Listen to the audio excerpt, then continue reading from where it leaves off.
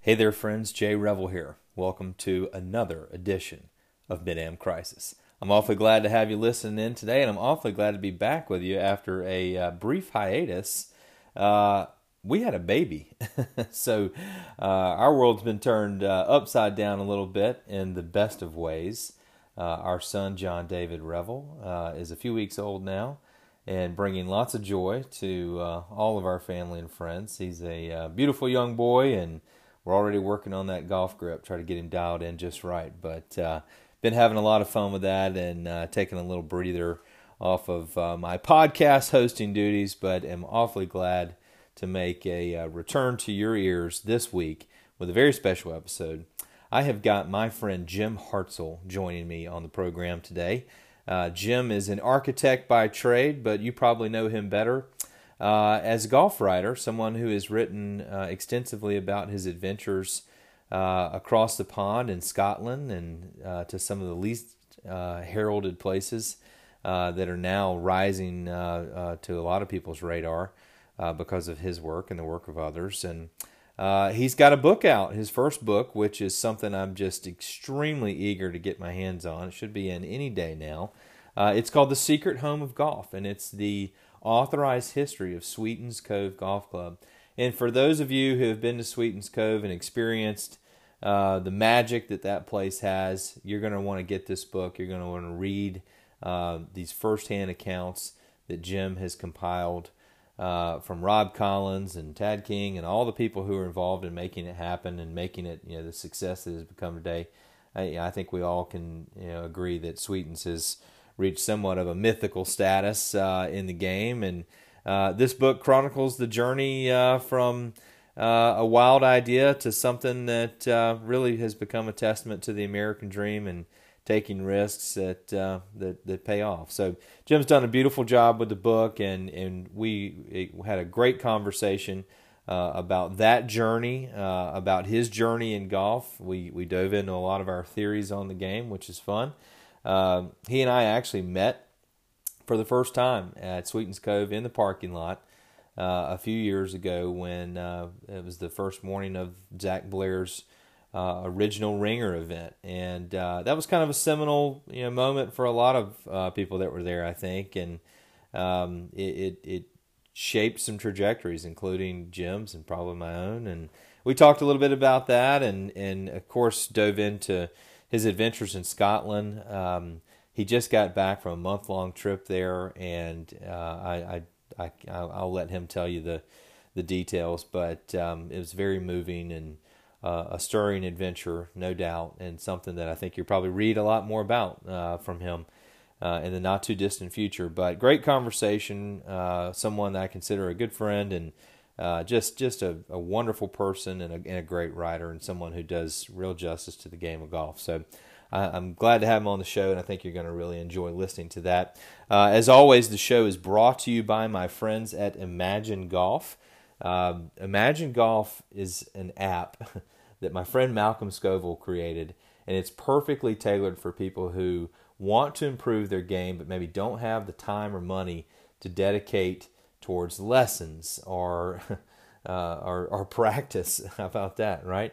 We're all losing time, it seems like. And Imagine Golf has developed this app that helps you work on your mental game in 3 minutes a day or less. It only takes 3 minutes to listen to these audio lessons that are inspired by some of the greatest golfing minds of all time to sharpen your skills on the golf course. We might not be able to fix your swing, but we can fix the way in which you apply it. That's what Malcolm told me the other day. And I think that's brilliant. I can testify to this. Obviously, with a newborn, my golf game is, really, dwindling right now as far as time for practice goes. But I've actually played some of the best golf of my life earlier this summer, and I credit a lot of that to the enhanced thinking that I've derived from listening to Imagine Golf every day. So if you haven't downloaded the Imagine Golf app, I cannot recommend that enough to you. Over 300,000 golfers across America have already done so, and I think you should join the crowd. If you dedicate 3 minutes a day to listening to these Imagine Golf lessons, you're going to improve the way you think, which is going to improve the way you play. So definitely check that out and make sure you leave a little review for my friends in Imagine Golf. Once you start using those lessons, you're going to like that. Speaking of reviews, I hope that you will review our podcast. Leave a little note. Tell us why you love listening. And I sure do hope that I get a chance to bring you a whole lot of new and interesting voices and stories throughout the fall and beyond. I've been having some fun conversations, from late nights in the hospital with the baby to sitting here at home the last couple of weeks, and got some good stuff teed up. So excited to bring those to you in the coming months. And if you haven't had a chance already to go ahead and subscribe to my newsletter at midamcrisis.com, I hope you will do that as well. I'm bringing you essays, these podcasts, and other things from my life in golf that I think you'll appreciate as well. So thanks as always for listening. And without further ado, here is my conversation with Jim Hartzell, author of The Secret Home of Golf.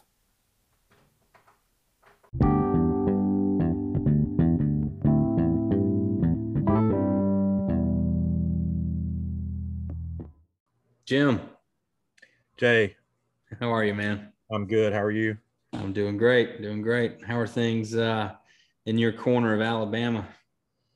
Well, I was expecting to come back from Scotland and go from 58 degrees to 107, but we've been lucky. The humidity's been low, and it actually felt like football weather on Saturday, which I couldn't believe. I don't know how it was down in Tallahassee, but it had that little feel of football weather, which you don't normally get this time of year. So that's been a pleasant surprise, actually.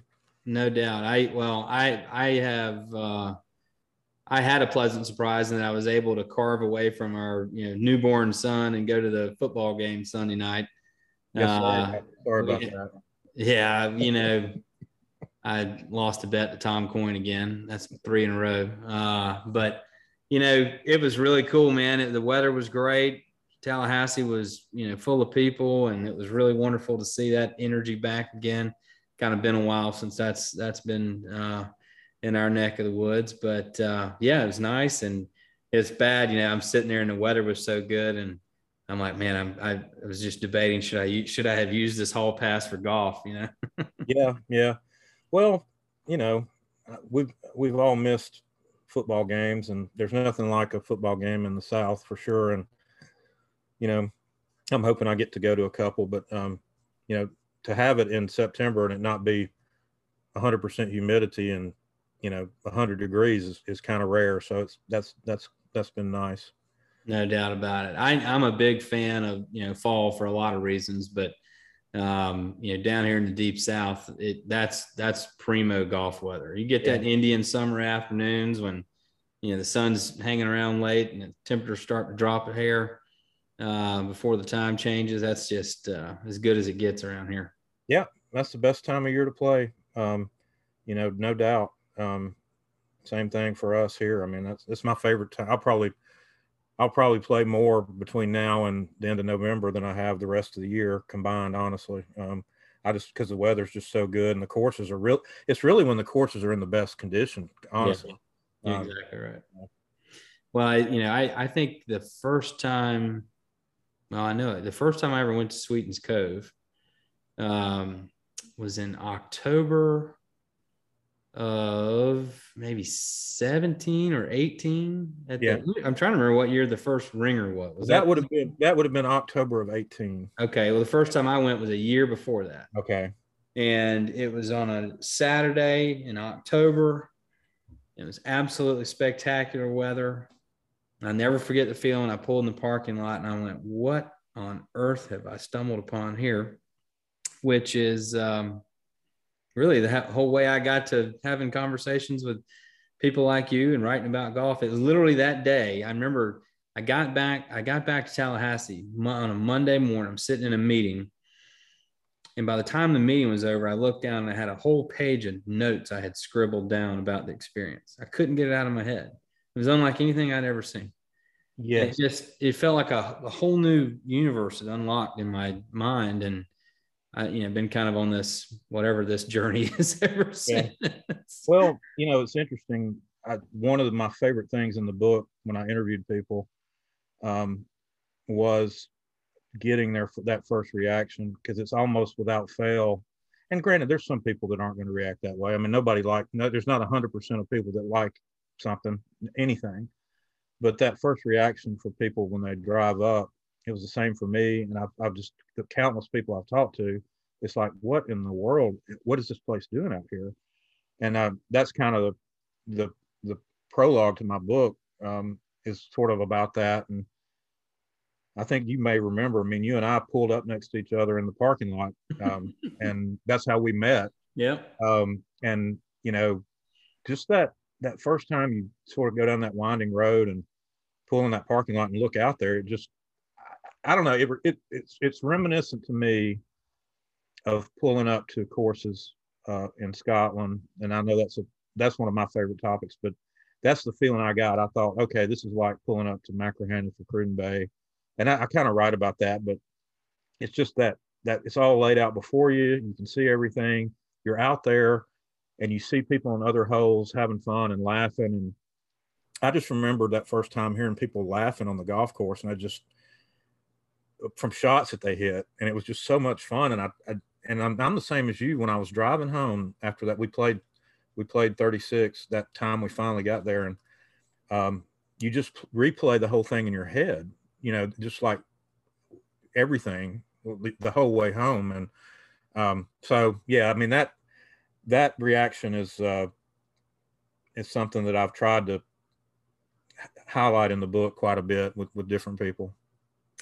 I'm so thrilled for you to have your book coming out. I know that's a really cool feeling. And they're starting to, sprinkle across the world as we speak. Our friends at Back Nine Press and Jim Starr doing a good job helping you out on that front. Walk me through just the journey of how you got to where you said, I think I'm going to write a book about how all this came to be. Yeah.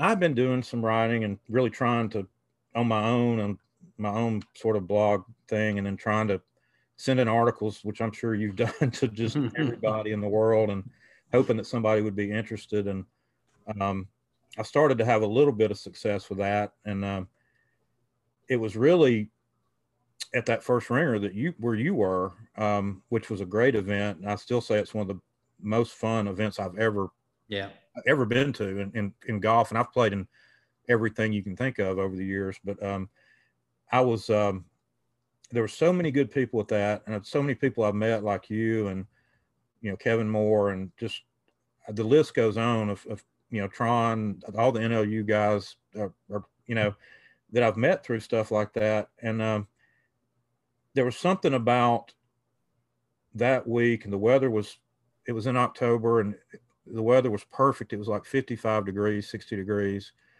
The course was playing fast. And I just remember at the end when there was a playoff between Tron and Ryan from London and Stephen Thomas, who's his family's one of the founders of the course, or helped Rob start the course. And anyway, that playoff was on the 9th hole, and we were all sitting there watching it in various stages of maybe having a beer or two. And anyway, it was great. It was fun. I think they played the hole they had to play it with a 3-iron or something, which is virtually impossible to do.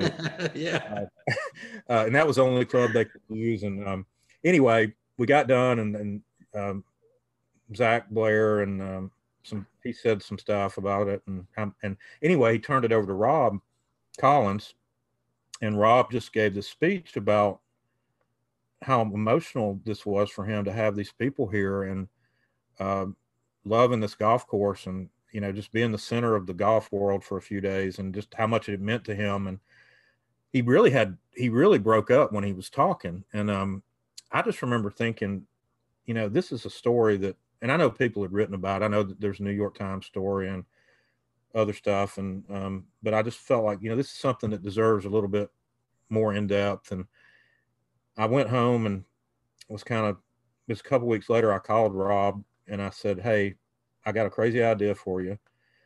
And he said, "I love crazy ideas," which he does. And I said, I want to write a book about Sweetens Cove and what you went through and how it's finally making it. And he said, yeah, hell yeah, let's do it. And, you know, that was 2.5 years ago.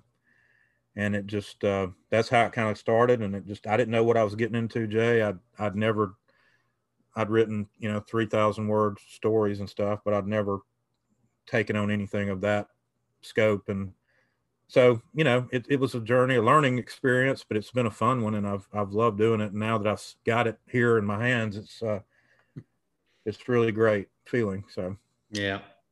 You know, I think about that weekend up there pretty frequently. You're right. The weather was unbelievable. It was very cool in the mornings and into the evening. And I remember the sunsets, like every night, were just like totally on fire. And it felt like a watershed kind of moment to me where I don't know if you'll ever have, I don't know, it's hard to say it this way, but I mean, you know, there was a lot of people who just spent a lot of time writing and producing content about golf, thinking about golf, making a living out of golf, that were all kind of in many ways in their, you know, infant stages of what they were doing. And everyone sort of went out from that weekend and really did, a lot of people did some pretty cool stuff. yeah, I mean, I agree. I mean, I think that, and I think I went to two more after that, and I had a really good time. But the first one is the one that I always think about, Mm-hmm. because it was just, you know, there was just, it was a different kind of event, and it was nothing like any other tournament I'd played in. It was just so much fun, and you know, so yeah, I mean, I think that event has inspired a lot of people. You know, I can think of several that have gone on to, you know, start golf companies and things. I mean, it just, yeah, it's just kind of amazing that, you know, that a place like that can inspire you. And I think that's what really great golf architecture can do. It can really do that. And, you know, when you go to a place like some of the places I've been to, you're just in awe almost of what's been done, and, you know, the natural setting. And, you know, you hit on the sunsets out there. I mean, the way that valley is oriented, which is almost straight east and west. Yeah. It's just unbelievable in the fall, especially. The whole sky turns orange and red, and I've never seen anything else quite like it, really. You know, that kind of sunset. So, you know, that setting, that valley is special. I mean, what Rob created there takes advantage of all that. I mean, and you can see in the book from, I've got a before and after section of pictures, which turned out really well. That really has the same perspective on each hole, like looking at number one green, or where it used to be, and how it is now. And really in a lot of them, Jay, you almost don't even, unless you can see a tree that's still there, or you can see a mountain in the distance, it gives you a point of reference.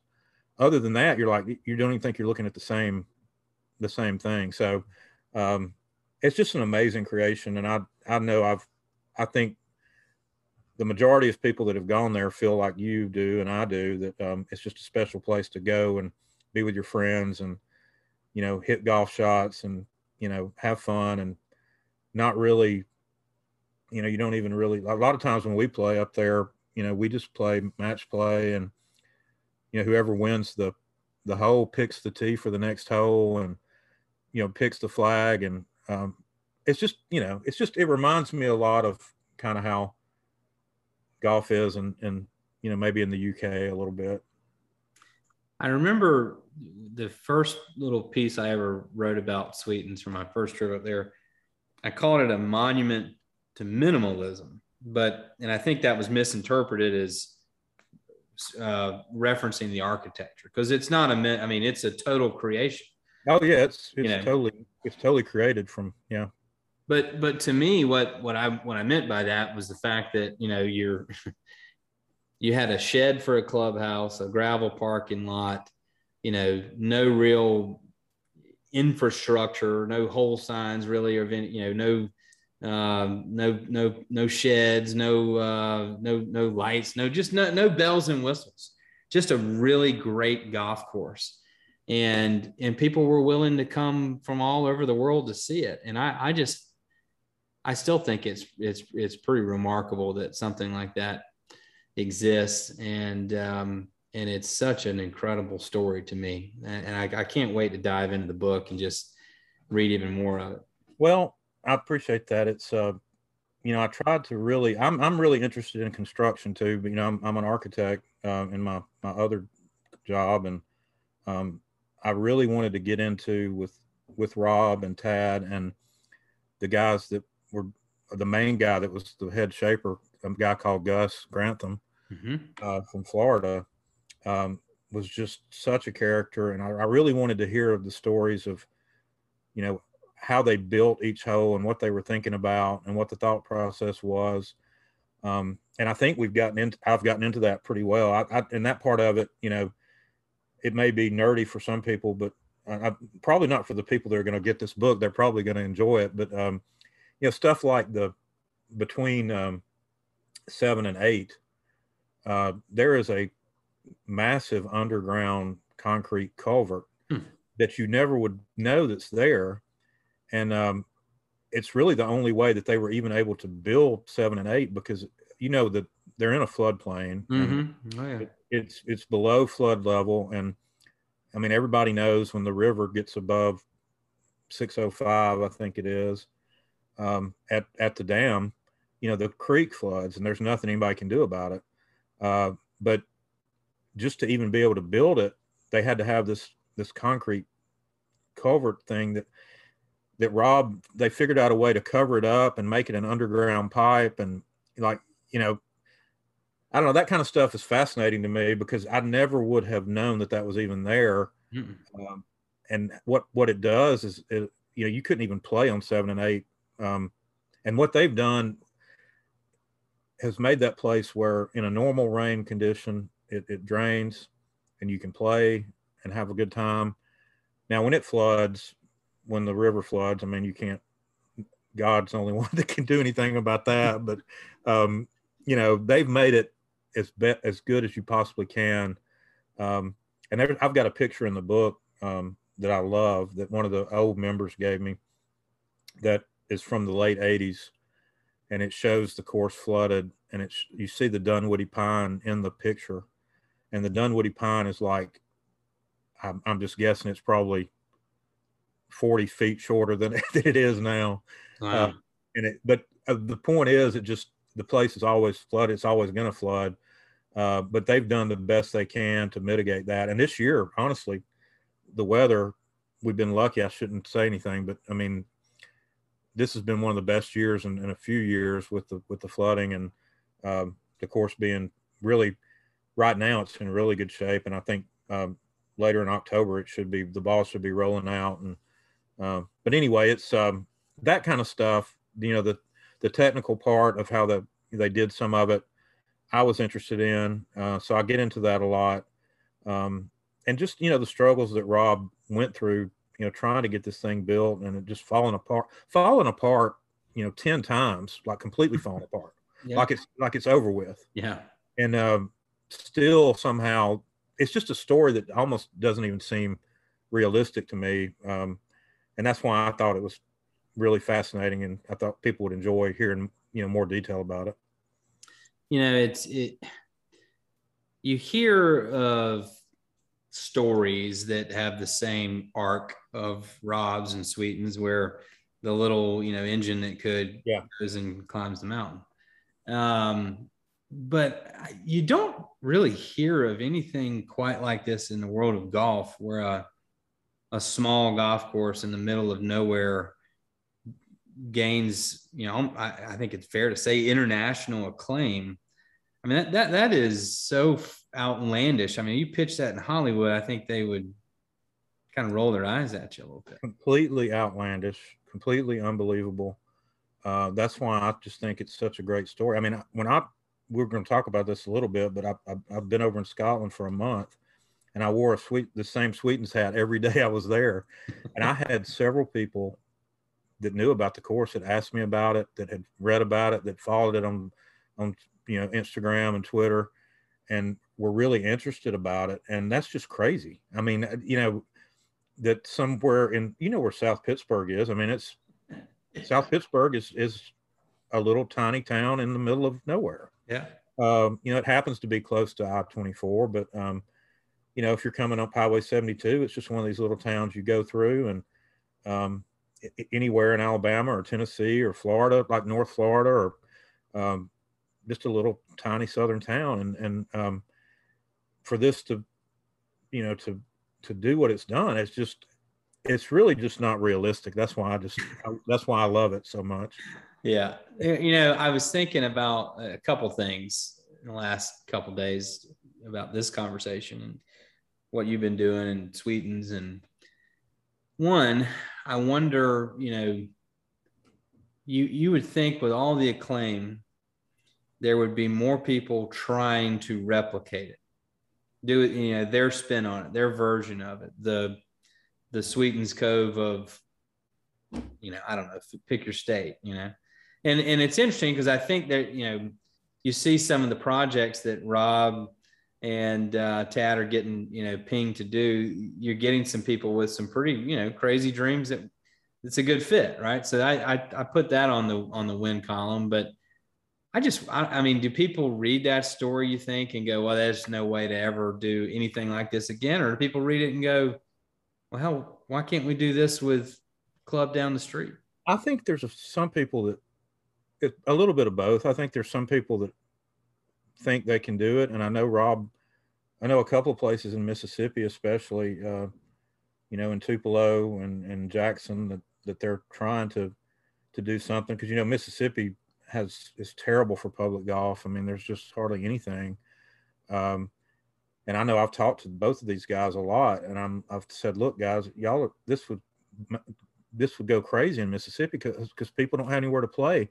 And if they had somewhere fun like this, it would just, and they agree. But the thing is, Jay, it costs a lot of money to build a golf course. I mean, really, even, Rob was very economical on Sweetens, and he'll tell you, if it wasn't for, the Sequatchie Concrete Company giving so much to the project, sand and equipment and labor, I mean, even Sweetens, which is a budget project, it starts to be a lot of money for people. And, people just they're reluctant to invest in golf. I mean, you still see, even though golf is booming right now, you still read these stories about courses being taken over for housing developments. And that's why I laugh when I read these stories or hear these Malcolm Gladwell stories about these golf courses should be it should be a public park. If it wasn't a golf course, it would be a housing development. Yeah. So people just don't have any sense when it comes to that kind of stuff at all. Golf is great for the environment. I mean, I just got back from Scotland, and every course I was on, people were walking their dogs. They were out for an evening stroll. I mean, it's just all public land. And, Sweetens has tried to, I mean, even when you're up playing Sweetens, you see people out walking, and I mean, not as much as there, but trying to have that mentality. And, but your original point is a good one. I think there are people that have thought about it and want to do it. And I think some of those are coming to fruition. I mean, the Landman project that Rob's working on and Tad are working on up in Nebraska, I honestly think it could be the best new public course in the country when it opens. I went up there about 8 or 10 months ago and walked it with Rob and Tad, and it's just unbelievable. The land is unbelievable. The holes, it's like being in Ireland or even somewhere in Scotland. And, you're out, and there's something to be said. I think there's something a little bit romantic about playing golf way off the beaten path, where that's the thing there. Like, I haven't been to Sandhills, but I imagine Sandhills is like that, where you're there for golf. You probably eat at the club house, or maybe there's a little town with a Mexican restaurant or something, and that's where you go. But if you're there for that, and that's the only reason, and it's a beautiful place. So I think there are people that get it and are trying to tap into it, but it's just, I think it's just a lot of money, and you just got to have the right group of people that can do it, you know? Yeah. Just crazy enough. Yeah. Yeah, I think you're onto something with that middle of nowhere feeling though. Yeah. Yeah. I went to Ballyneal a few years ago with my brother, and it's about the furthest place from an ocean in America. And it's so far out in the middle of nowhere, but you just feel completely detached from any problem. And that's a wonderful thing. So let's, shifting gears a little bit. You were talking about your trip to Scotland. You just got back, what, a few days ago? I got back a week ago. Yeah, a week ago. Yeah, I got back on the first. It took me 24 hours to get home, but I did get home. But I was there for right at a month, and it was a trip of a lifetime. I mean, I've been a lot over the years, and I love it. I love the golf there. I love the people. And I really wanted, there was some reasons I wanted to go for this long and try to, regroup and some things and do some stuff that I'd never had done on these other trips. I was there long enough that, if I wanted to go play a course that somebody told me about, I'd just call them up and I'd go play it. Or if, I had a friend of mine, Robbie Wilson, that I stayed with for a good part of the trip that lives over there. And as a member at Machrihanish, and he'd say, well, Jim, he had to work a lot while I was there some days, and so I'd be by myself, and he'd say, you need to go up here and try this, or go look at this. And so it was fun. Just if I saw a sign that said, Tarbert Golf Club, or Isle of Seal Golf Club, I'd just go out there. And I had some stuff planned, obviously you have to, but especially at some courses, but a lot of the ones I went to, I was looking for, and I'd been to some of them before, but a lot of them I've never been to. I was looking for that same kind of feeling that you have at Sweetens, and, where the course is kind of the center of the community. And, so, yeah, I mean, it was great. And I'm going to write about it. I've sort of started outlining a book, and it'll probably have some of the experiences from I've had over the years, but it's mainly going to be about this trip and about what's happened this year and kind of why I went, and kind of what it meant to get away from everything, really totally away from everything. I mean, my office was great. They told me not to worry about it, to go. I had a lot of vacations saved up. Like everybody, you work. I mean, at some point, you got to just, what good that vacation going to do you? Yeah. If when you're dead. So, I'm glad I did it. And I even enjoyed the times that I was by myself. I mean, I got to play with a lot of people, but there were several times that I was completely by myself, and that was fun too. So, it was just great. I mean, I could, anything you want to know. I mean, I could go on and on. I mean, there's so many courses I love there, and I can't wait to start writing a little bit more about some of the experiences that I had, which was not just golf. I mean, it was talking to people, going to see historic places, and trying restaurants that I've always wanted to try. And so anyway, it was a once in a lifetime thing for sure. I was just blown away looking at some of your photos that you were posting and little stories you were sharing. I think I'm just amazed at how many little quirky, unique community courses there are. It's almost like every town has one, just like every town, has a bunch of stoplights, Yeah. Just part of the infrastructure, You've hit the nail on the head, and that's what I love. Every little town has a golf course. And a lot of times they're 9-hole courses, which I'm quite partial to a 9-hole course. I've just written a book about one. And I played a lot. I honestly played more 9-hole courses than I did 18. I mean, a lot of people say, well, how can you play that much golf? You're going to kill yourself. But a lot of the times I was playing 9, and if I really, really loved a place, I'd go back out and play it again. Because most of those little courses in these communities, it's like 15 pounds for a day ticket, and you can play all you want.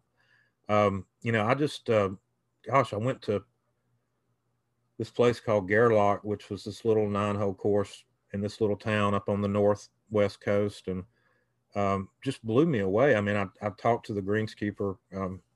He was out. I was the only one out there, and he was out on cutting the grass. And that was something I always did when I was at these places, almost without fail. And most of the time, the greenskeeper would stop and come over and talk to me. I mean, they somehow sensed that an American they could smell the American on you. And they want to know what you think, which I love that. Yeah. And it was also interesting because of COVID. Most of these places that I went, I was the first American they'd seen in 2 years. I mean, I had people tell me that time and again. So the people were just so great to me. And I'd written a little bit about why I was there, and a lot of people had read that. And I just had so much, I was so much welcomed by people to these little places. And, I always wound up talking to a member and a greenskeeper. I know several times I'd be out on the course, and, there'd be a member out there hitting chip shots just out on the 4th hole or wherever. And I'd stop and talk to them and ask them about the course, and they'd want to know what I thought. And, but yeah, that's part of what I want to write about, is just the course is the center of the community.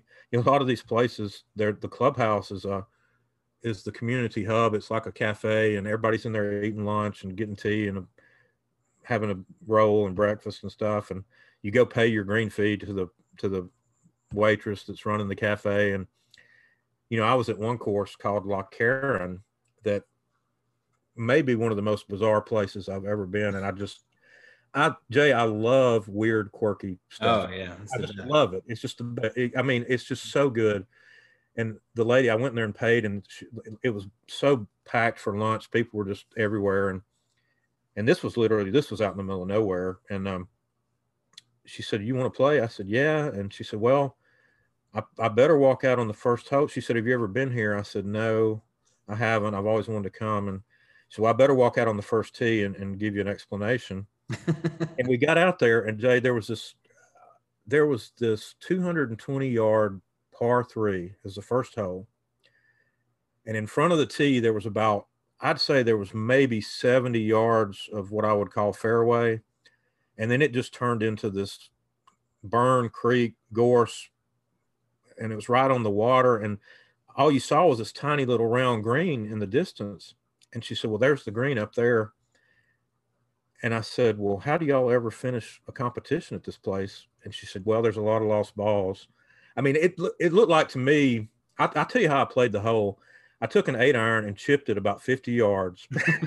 And then I took a 9-iron and tried to hit it. I hit it up by the green. I just stuff like that. It went on, and there was a hole that played across a road with cars coming by, and the green was right by the road. And there was a church right in the middle of the whole thing, with the cemetery was right by the green. And I don't know. A lot of people would go somewhere like that and say, "Jim's crazy. Why would he go here?" But I love that kind of thing. I love the quirky stuff. I love the community aspect of it.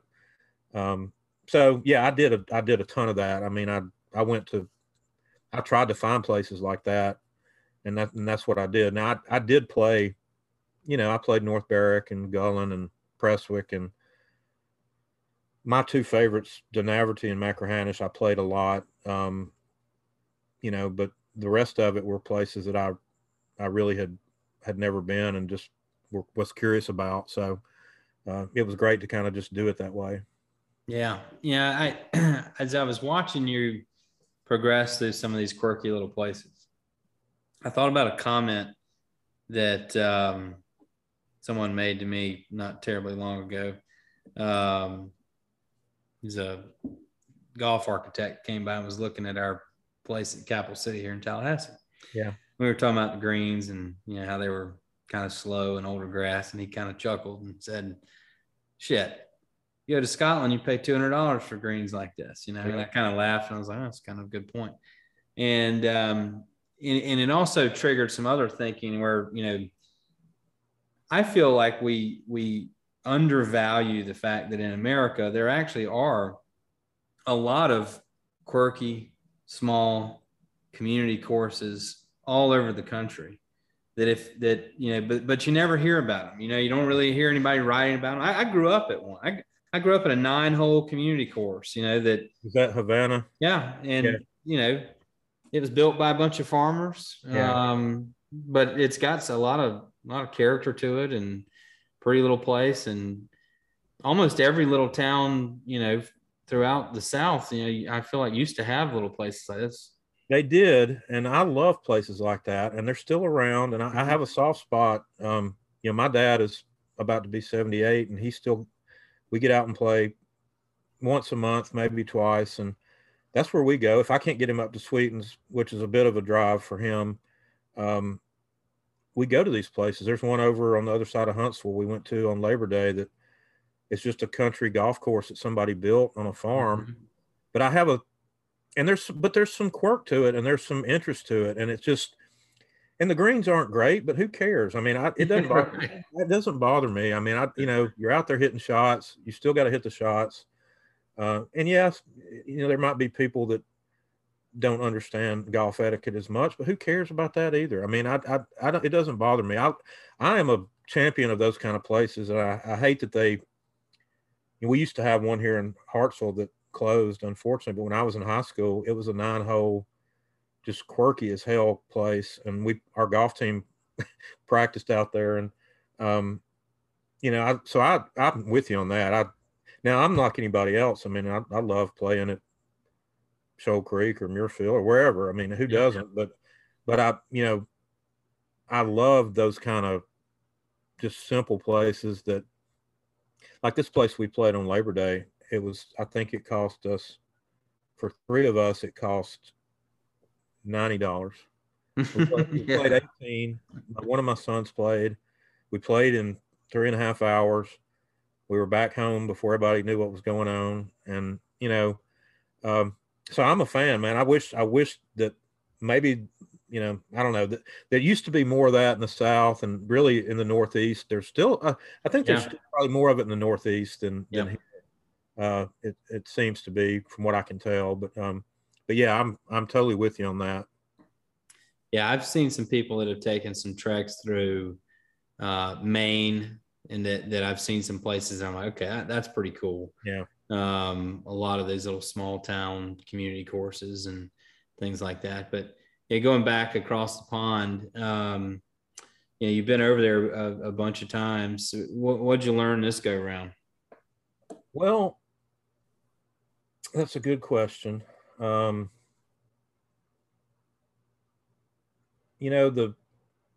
learned a lot. I mean, the first time I went was in 1994 with my dad, and I've learned a lot over the years on how to get around over there, and just how to, the etiquette of things, and how people act, and I just find that there's a sense of pride, and like when you go in a place to eat, that they really are interested in you enjoying it, and the service is just so good. And I sort of learned what roads are going to be difficult and which ones are not. I mean, I went up to Durness, which has gotten a good bit of publicity lately. I think Golfers Journal may even have a story coming out about it, but and it's the northernmost mainland course in Scotland.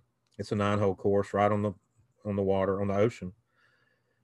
And I'd never been up that far. I wanted to try it, and I thought I knew the roads pretty well over there. And this was listed. They have a system over there of an A road, a B road. An M road is like an interstate for us. It's called a motorway, and you may know some of this, but and those roads are just as good as they're better than our interstates, in my opinion.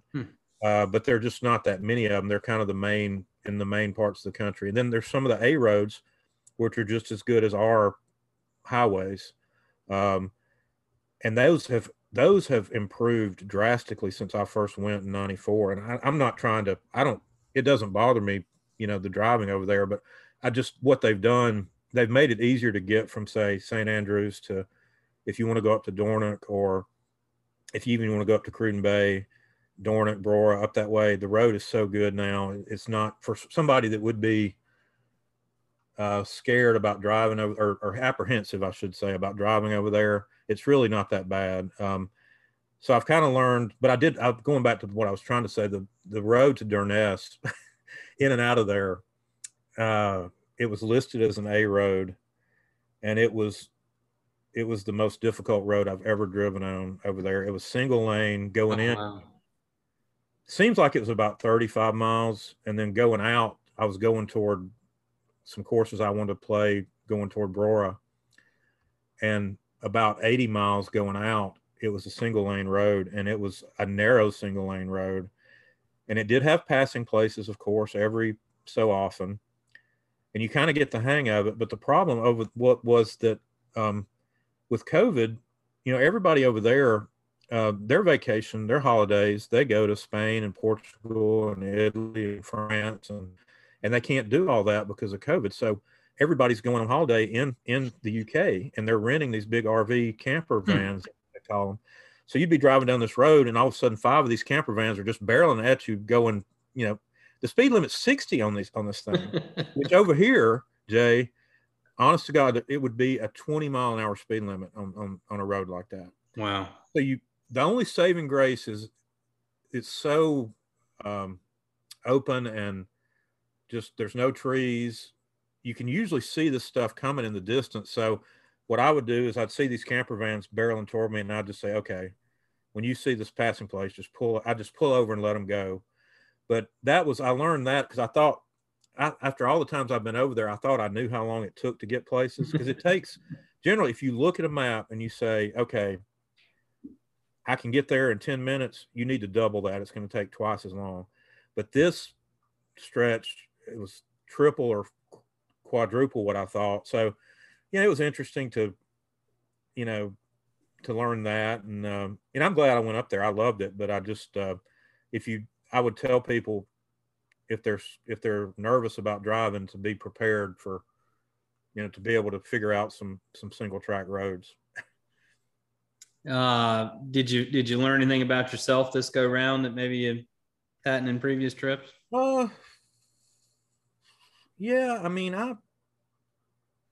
it was an emotional trip. I mean, I played some by myself. I played with my friend Robbie a lot, and I played with people that I met. I got to play with this caddy that at Prestwick that I had caddied for me a lot in the 90s and the early 2000s when I went with my dad. And I hadn't seen him, although we'd kept in touch. I had not seen him in 20 years. And he still caddies 36 holes a day, and he just immediately hugged me when I walked up, and it's just like we'd never been apart from each other. And I've written a story about him for the Links Diary, which is coming out, I think, next month. But I guess I just learned that people are really the same wherever you go, and there's good people everywhere. And I had written a little bit about why I was going and why I was staying so long, and people had read that, and I had people reach out to me and invite me to play at their club. I got to play North Berwick. Josh Ralston, who lives over there, invited me, had read about some of the stuff, and signed me on as a guest. I mean, if you, I don't know how much you know about it over there, but if somebody invites you to their club as a guest and they sign you on, I mean, the fee is nominal. I mean, it's like North Berwick probably cost, I don't know if I should be telling all this, but people know it. I mean, it's probably 180 pounds to play there. He signed us on, and I think it was 20 pounds for one of the greatest courses in the world. So I guess I learned about that people do have compassion, and there's a lot of good people. And I had a lot of people reach out and invite me places and do things like that helped me be able to stay over there that long. I couldn't have done it. I met Robbie 2.5 years ago when I went on this trip with my son Jake, and we played together and we got to be friends. And there's no way I could have done it if I couldn't have stayed with him as much as I did at his house. Yeah. Who does stuff like that? I mean, and that's what golf, I think that's what golf does for me is there's a connection there with people who love the game that goes beyond just, I don't know, your everyday kind of thing. I mean, I just had so many people that were so nice to me and did so many things for me while I was there. It just really, I wasn't expecting that. And I guess that's one thing that I guess I learned. It's hard to describe what it is about golf. I've tried a lot of different ways to frame it up. I'm not sure I've ever really quite hit the nail on the head, but there's just something about the damn game that, you see someone coming, you can almost tell that they're a golfer, and you kind of go, oh, look at here. Here's a kindred spirit. Yes. And I'm sure with my Sweetens hat, my rope hat, I was pretty obvious over there, but yeah, I mean, and that was what I love. I love talking about golf. It's almost as much fun to me when you're done sitting around with people talking about the course and maybe a shot that you hit. I mean, what other sport? I mean, we love football, obviously, and we talk about football ad nauseum, but it's different. And it's not even really what you shot. It's really maybe a shot that you hit on a certain hole. Like I somehow birdied the 17th hole at Prestwick, and which is one of the most famous holes in the world, and called the Alps. And I don't know how I did it. I hit a perfect drive. I had a perfect 7-iron exactly where Chris told me to hit it. I mean, as soon as I hit it, he said shot, and then he said that's going to be close. I mean, I get chills thinking about that now. And we went up over this hill, and the ball was 12 feet from the hole. And he spent so much time lining up that putt. He said, if you hit it right here, it'll go in. And I hit it, and it went right in the middle of the hole. And he came right over and shook my hand. And I thought, I'll remember that from now on. And I just, I don't even care what I did the rest of the round, honestly. That's the kind of thing that, and the two guys that were in the group loved it. I don't know, it's just, there's something about that shared experience and history of golf that, when I'm at a place like Prestwick or even Dunaverty or Machrihanish, and I think about the people that have played there, Harry Varden and Walter Hagen and, James Braid and J.H. Taylor and Ted Ray. I mean, I just get chills thinking about that. There's something about this game, and I've talked about this a little bit, but golf lends itself to a very literary type of thinking, in my opinion. I know some people don't look at it like that, but and if you go and read, there's so many good writers on the game. There's so many eloquent writers on the game, and I don't know. All that stuff when I'm at a place like that, I just really, it almost gives me chills to think that I'm out here where, these three guys battle, young Tom Morris won the Open Championship. It's just on this very hole. This hole was played back then.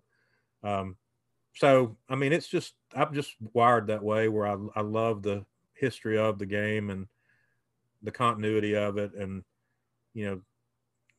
passing it down to your kids. And my family was a golfing family. My grandfather played, my dad and my uncle, my cousins, and that's just what we did. And I like to see that. I love it when you post pictures of your girl with the club, and I just love it when I see kids out with their parents. And I just it's just a great game that you can play your whole life. I mean, like I said, my dad, about 78, we played. He was trying to shoot his age Monday, and he didn't quite make it. But, it's just hard to beat, in my opinion. Yeah, I agree with you. You said it's not about what you shoot. I think what it is it's about what you felt. You can sit there in the clubhouse or on the back of a tailgate, in a gravel parking lot, or wherever. And you can sit there and talk about those feelings. I always like the way Michael Murphy writes about golf. And he says, it's a safe place for men to talk about their feelings, right? Well, it is. And he's exactly right. I mean, I'm going to write about this later, but I mean, I got quite emotional a couple of times when I was over there, especially the last day I played with Robbie. I mean, I could barely talk. I'll be honest with you. I mean, I'm thinking about it now. It's even hard to talk about. I mean, a couple of places out there, where we sat down and we didn't say anything. And we were the only two people on the course. The place we were staying at Denaverty was, it was on the 4th hole, which is one of my favorite holes. And the 5th tee was like walking distance from our house. And the night before, he said, well, nobody's going to be out there in the morning. He said, let's just walk out and start on the 5th tee. And we'll play around and finish on number 4 and walk back to the house. And we did. And we had a great time. And, we talked a lot, but there were several holes where we didn't say anything. We were just walking, and it was so quiet that morning. You could hear, normally there at Denaverty, you hear the waves crashing and you hear cows and sheep, and you literally could not hear anything. It was the most bizarre feeling. And Robbie even said something about it. He said, I've never been out here when there's absolutely no wind and you can't hear. Like, finally, when we'd played a few holes, there were some guys starting on the first, and we were probably, there's no telling, hundreds of yards away from them, and they were talking in a normal voice, and we could hear everything they were saying. It was just the most unusual experience. And I'm a big Michael Murphy fan too. I mean, that was one of my first. I read that book in college, and Golf in the Kingdom, and I still think it's one of the best ever. But a lot of the stuff he writes about in that is exactly right. I mean, it's I think there's a part in there where he's talking about golf is for smelling heather and walking with your friends, and I can't remember the rest of it, but that's exactly what I felt like when we were playing that last morning at Denaverty. So, I mean, I lean a little bit toward the philosophical and spiritual side of it, and I know some people don't.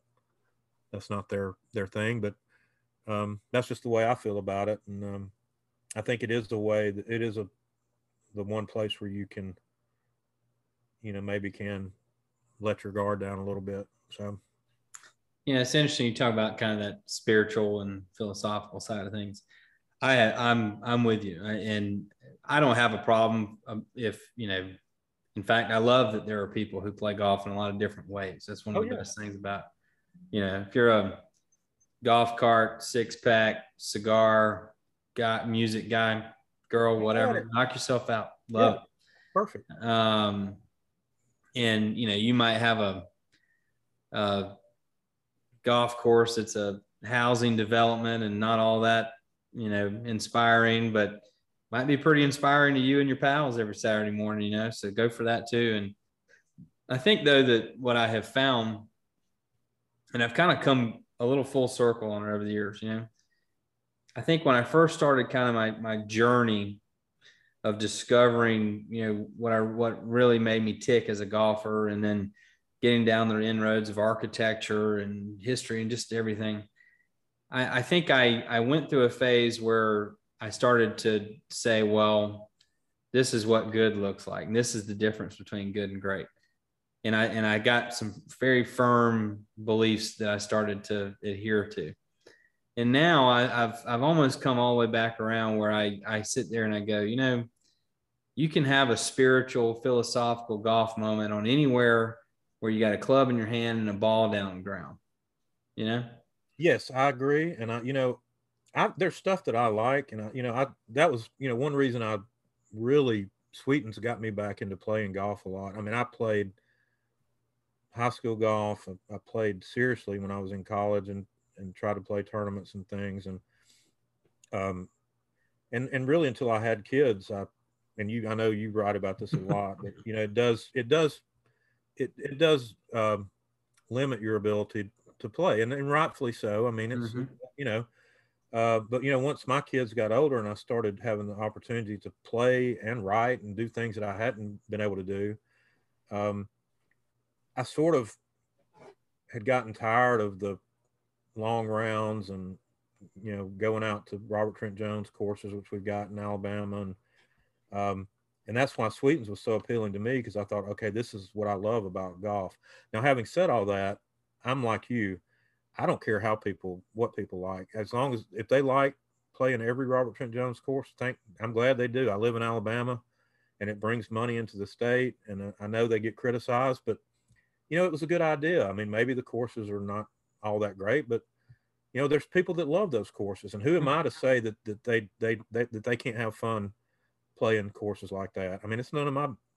So I try not to. I mean, even though we all have things that we like, and I'm going to lean toward the Open Championship over the PGA, or you know, I'm going to lean toward the Open being at Shinnecock or somewhere over, you know, Bellerive or wherever it might be. We all have our prejudices for stuff, but there's also a place for all that. And there's people that, you know, there's people that love, their goal is to be the best they can. I mean, we all want to play well, but there's people that love talking about their score and, you know, what they shot. And that's fine. I don't care. I mean, I personally don't do that. I mean, I may mention a hole or two, but so I don't, you know, I love Twitter, and I'm on it every day, and I think it's great, but you do get a lot of, when people don't agree, it turns into a fight, which I hate that part of it. You know, people have lost their sense of humor. I mean, I just saw No Laying Up, who I love, who I think have done a lot to bring fun back into golf. And I thought the coverage of the Solheim was great. I thought it was just so good. And I think you would agree. I'm not going to put words in your mouth, but that's all I watched last week. God. I mean, I didn't even turn on the Tour Championship. I couldn't tell you anything that happened. The only thing I know is at the end of every day, I went and looked at what's his name, Nosferatu's comparison of the gross in the net. But I mean, I didn't watch a single shot, and I didn't either. And I was just transfixed by this match, and Inverness was so much fun, and the ball was rolling, and they had it set up fast. And but I guess what I'm saying is, you know, there's people that have done a lot to bring fun back into the game, and I love the way that the game has gone the last few years. But you know, people that like playing really hard golf courses and making and wanting to be a +1 or a +2, more power to them. I mean, you know, and there's a place for that too. And I think it's if one good thing has come out of this pandemic, I think people have seen that golf is a way to be outside and have fun with your friends and do things that you enjoy. Now, if it wasn't for golf during this, I mean, the times I got to go up to Sweetens and play, I mean, I'd have lost my mind, I think. I mean, my friends over in Scotland, they couldn't even go to the golf courses for, I think it was about a year. I just, some of them, they were just disturbs me. They were just like, what is going on here? I mean, we can't even get out and do anything. I mean, I think they were allowed to go, I think they could go 5 miles from their house, but it could only be for groceries or pharmacy, or exercise, but exercise did not include golf. But I guess, you know, I think the boom that's come out of this, I know a lot of people are somewhat negative about it, but a lot of people are positive.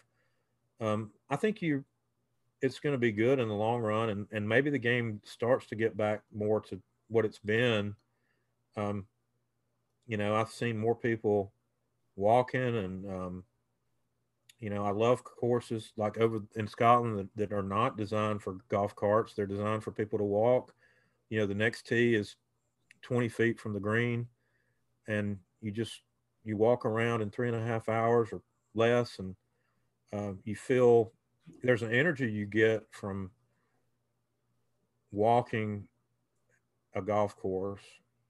You're tired, but there's an energy you get from it that is hard to describe, but it's a good feeling. And Now, I live in Alabama, and I'm here to tell you, I can't walk Sweetens Cove in August. I mean, I can't. It's a death. I'd kill myself. Yeah.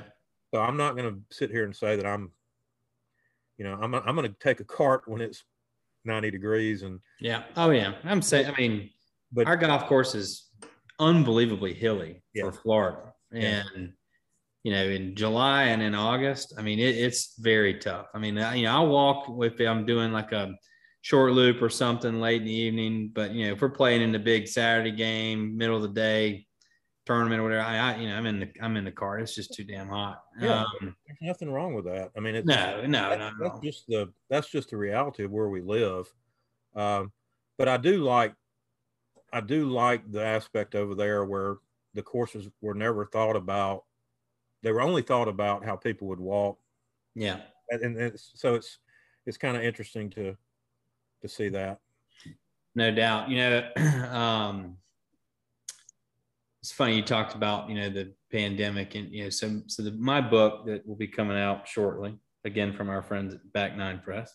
Yes, which by the way, you can order The Secret Home of Golf at back9press.com. Jim Sitar would kill me if I.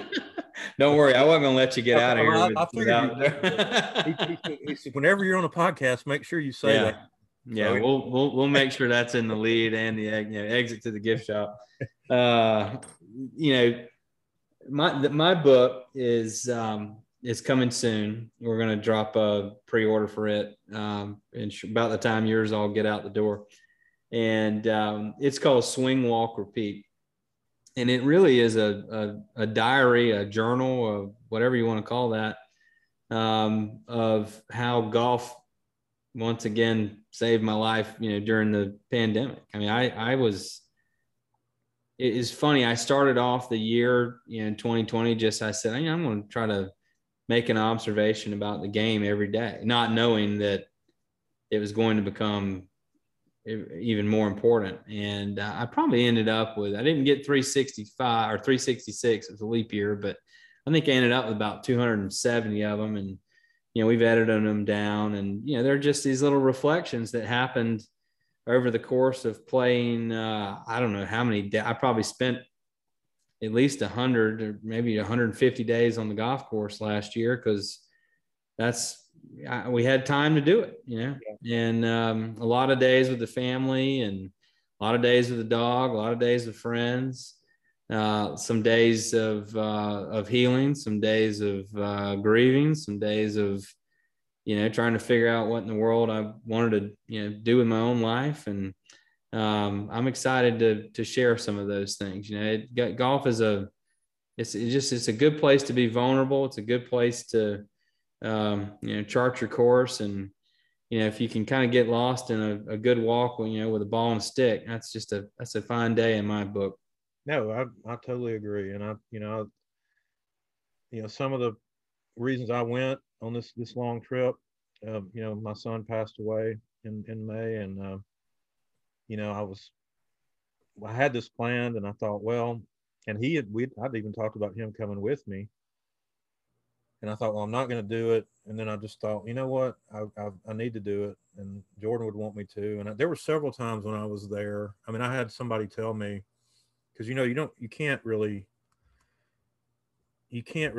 There's nothing you can say to somebody that has had something like this happen, other than, I'm thinking about you, I'm praying for you, or whatever you want to say.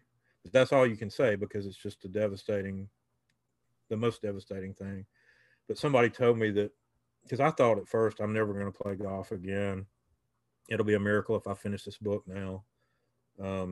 What am I going to do? But I found that writing, especially those first few weeks after it happened, having to focus on this book was a gift from God, really, to be able to have something to do that took my mind off of what was happening. And then somebody told me,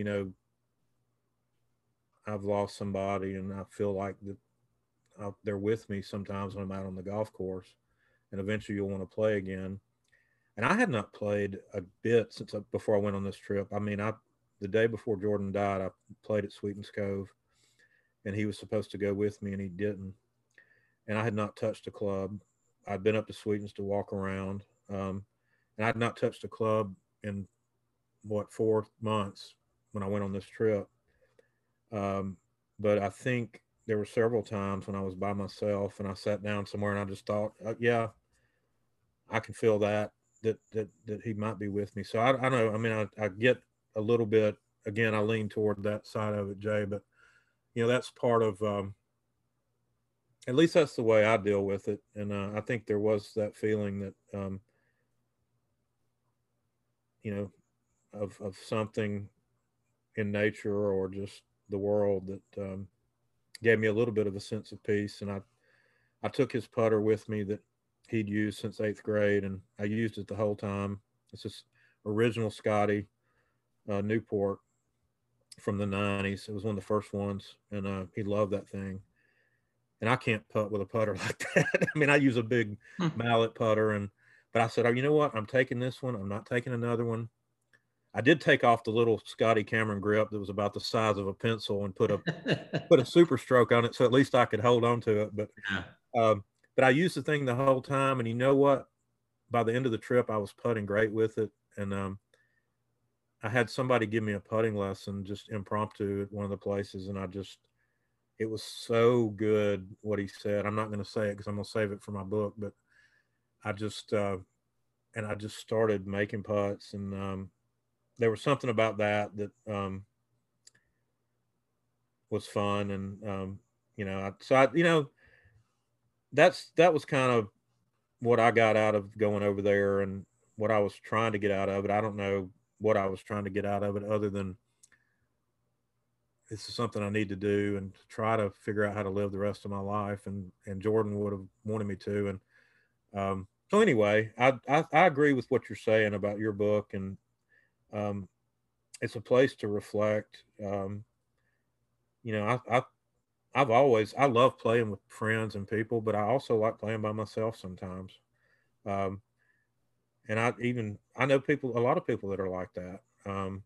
There's something to be said, for going out by yourself and playing a few holes. And so anyway, I think you and I think about that in a similar vein. And I think it is a place to kind of think through things and, hit some shots and just figure out what you're going to do. So anyway, that's me. That's kind of what I got out of it and what I've gotten out of the game for, 40 something years now. I just think it's the greatest sport there is. And I'm glad and happy that there's so much interest in it now. I can't wait for the Ryder Cup. I think it's going to be fun. I think Stricker did a great job on his picks. I was thrilled with his picks. So yeah. I looked at it and thought, okay, he's trying to figure out how to win. He's not just doing the same old thing that everybody's always done. Yeah. So that'll be fun to watch, and it'll be at a fun course for match play. And so anyway, I'm kind of jumping around on subjects, but I am looking forward to that, and interested to see, because the Europeans are really the masters of match play, and it'll be interesting to see if we can hold it together for 3 days or whatever it is. So. It does always seem like that's the target for us, is just hold it together.